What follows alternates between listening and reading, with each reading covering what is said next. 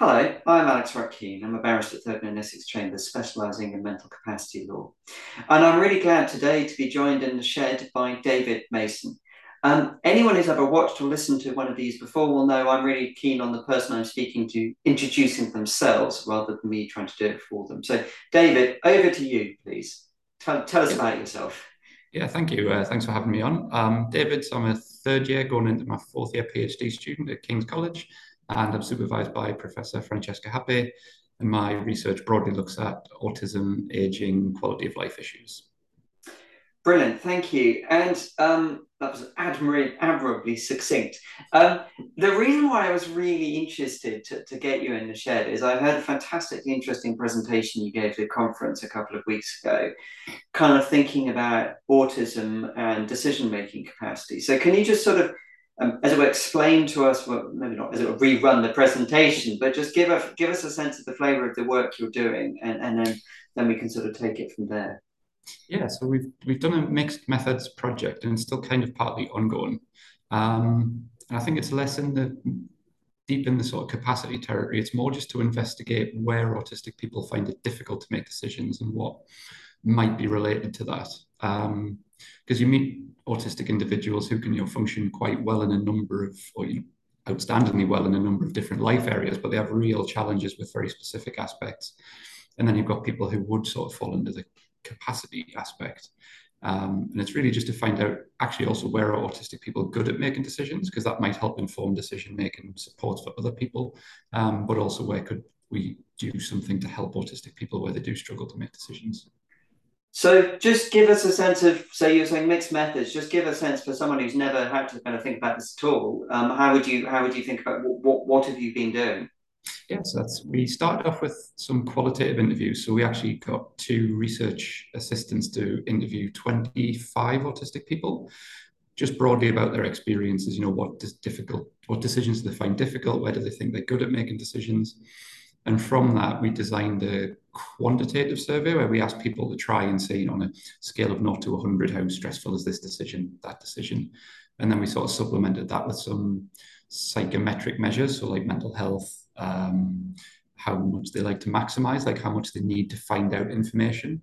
And we also gave people the opportunity to share their life experiences and say, this was a particularly difficult decision, or this is where I've actually supported other people to make decisions.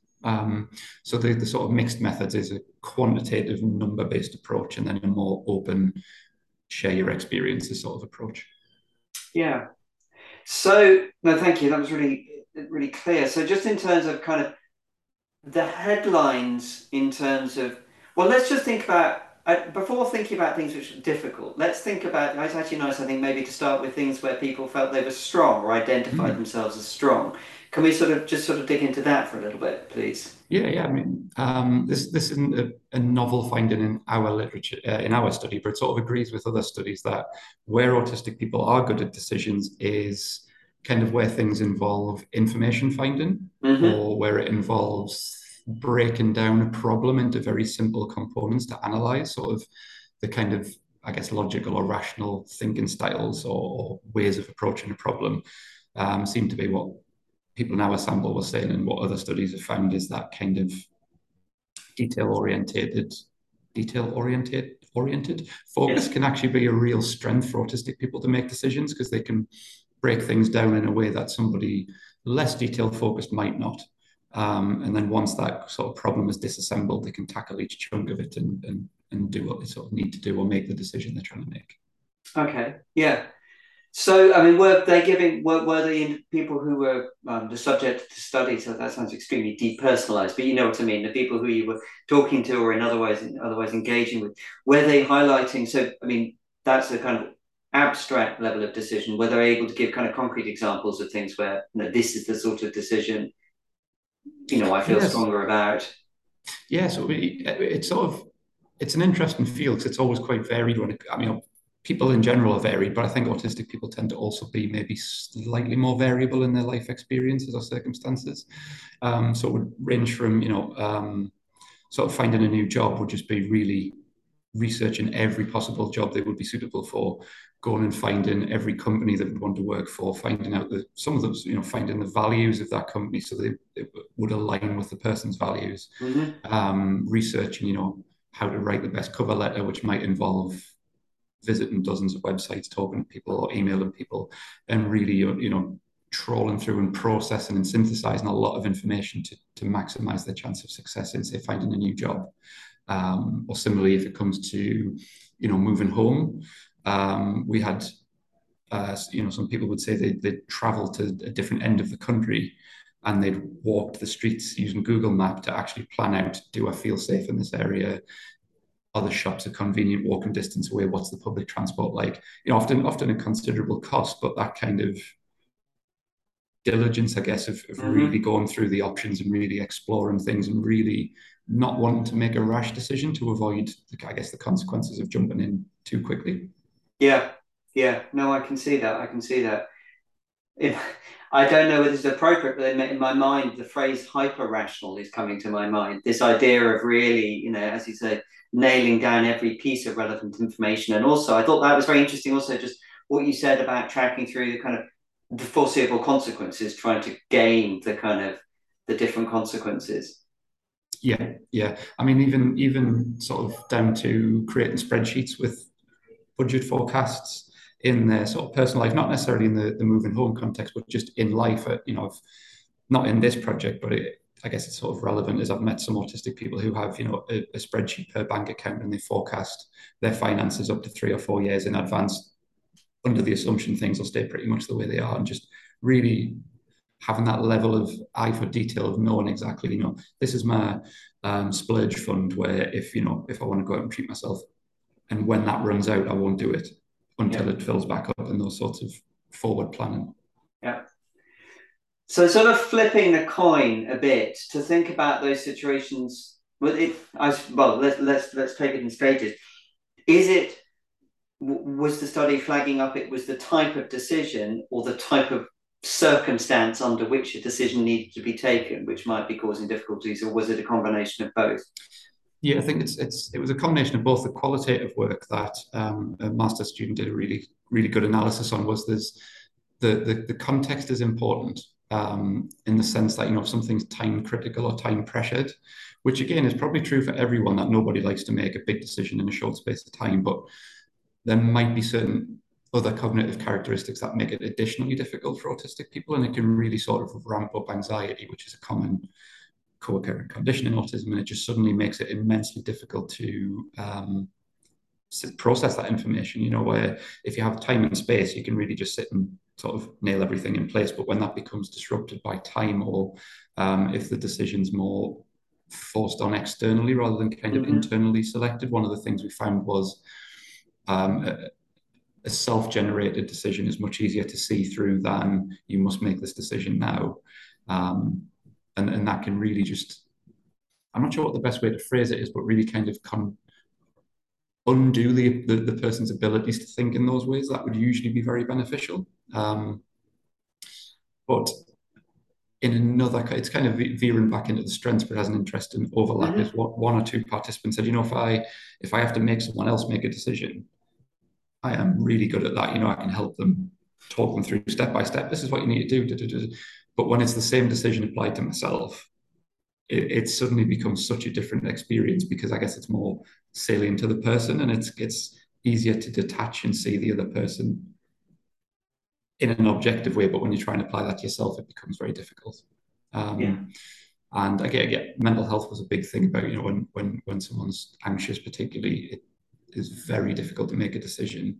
And some of those strategies that are strengths, I think, can sometimes be a way to try and regulate the uncertainty that's inherent in the world. And I guess the more kind of structures you have in place, it tries to minimize that role of uncertainty. But when that kind of is unavoidable or can be very difficult, it really does have a negative impact on how some autistic people can make decisions effectively. Yeah, and I'm really glad, and I know this has been a real theme of the researchers. You were very clear just to then say some autistic people, because this is obviously this is not the level of generalization about all autistic people. No, because I think that there are some I've met who, in my earlier research career, And this didn't come up in the interviews, but it does show the sort of variability. There was one person who had every minute of their day accounted for in a diary. And I just mentioned that to the next person I interviewed, and they were like, I could not live like that, because if something's meant to start at 10 and it's 10:01, that hour now I just have to wait, and I can't, I couldn't bring myself to start. So it's all, even that thing of plan your time works for some people, not others. Yeah. Which in a way goes back. I mean, I really like the fact that when I was sort of probing you a bit on what the study was showing about situations of difficulty, you were instinctively coming back to, well, what are the strengths in terms of, the strategies for management? And that's sort of interesting, that it's the extent to which the person identifies which things work for them. Well, either which things work for them or which things create more anxiety, so that then, and that obviously has to be highly personal. Yeah, certainly. And again, it is very individualized. I mean, there's I guess consistent stresses across the sample that we've investigated. So one of the ones we asked was a social gathering, a voluntary social gathering. How stressful would you find that? And that's quite consistently, again, not for everybody, but is quite highly rated as a stressful place to be. And again, without generalizing to everybody, a lot, I don't know the percentage, but I'd imagine a large number of autistic people might find many social gatherings quite aversive and maybe would choose not to go. You will get people that do choose to go, but then it's, how do they regulate that when they're there? Do they kind of have a budget of time that they say, okay, I'll stay there for 2 hours and then I'll go? And it is that journey of discovery. When you get a diagnosis, or you're diagnosed as autistic, it can be that self-discovery of, well, what works for me?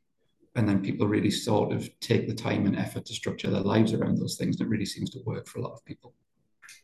Yeah, and as it goes back to that point, which really struck me, that the in what you just said about the distinction between a decision being forced on me and a self-generated decision. And of course, so much of the life of people who are in some way dependent on the state is never going to be down to self-generated decisions. It's always about reacting to other people's decisions, and we need a decision of you right here, right now, or in a very short space of time. Do you agree to this? Will you accept that?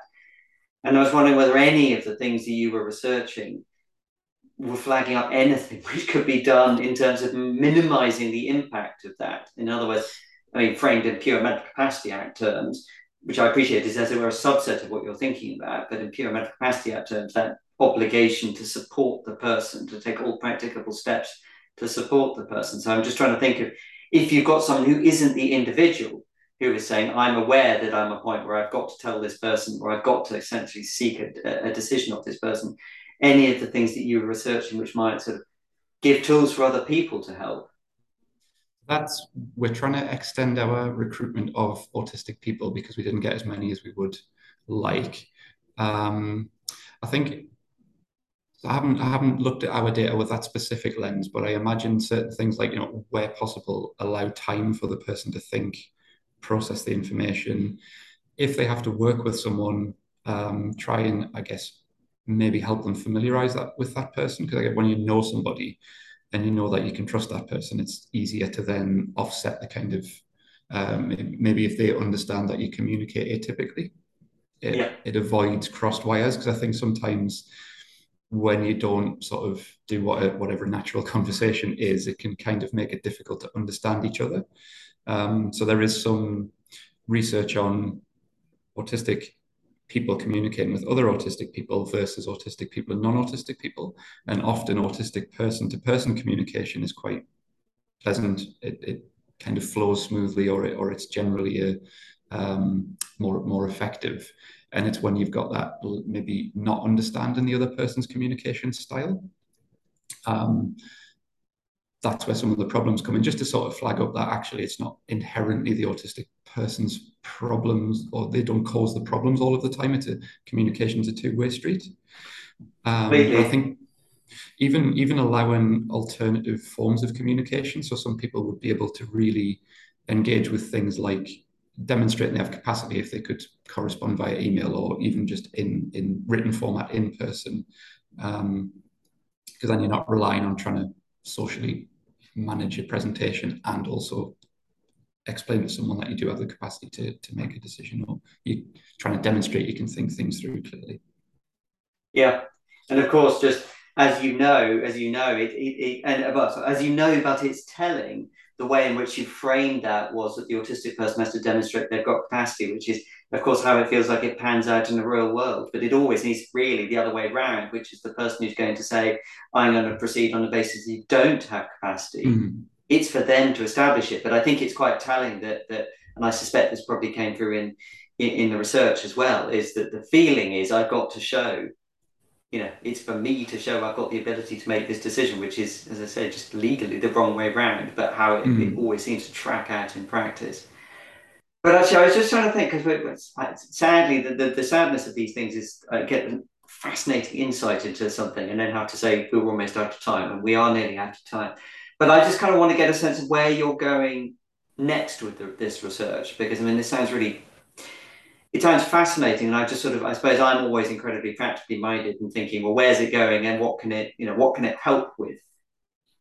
Yeah, so I think the quantitative analyses we did show there might be something like personality variables that interact with a decision making style. So we looked only at avoidant decision making, but that's probably very salient for, I guess, high pressure situations. You might be Mm-hmm. more likely to avoid a decision. So we found like how well the person can tolerate uncertainty was quite strongly associated with anxiety and avoidant decision making.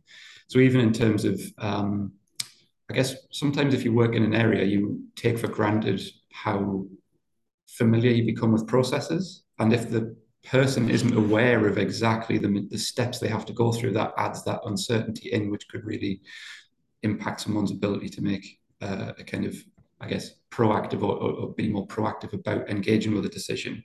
So I guess anything that could sort of streamline that uncertainty would be really helpful. These are the steps, almost like a flow chart. If this, then this. If this, Yeah. then this. And but where we're going with it is we would like to collect some more data from autistic people, talk to more autistic people about their experiences, and we'd like to try and package up our results into something where we can kind of say, based on our sample and what we've asked people, this is what other people could do to make decisions easier. Um, Obviously, with the caveat that we haven't been able to reach many, I guess, autistic people who aren't able to take part in research themselves. So we normally call them lacking capacity. And we've spoken to parents a little bit, so we do have a very small amount of data we can maybe try and also make some recommendations on.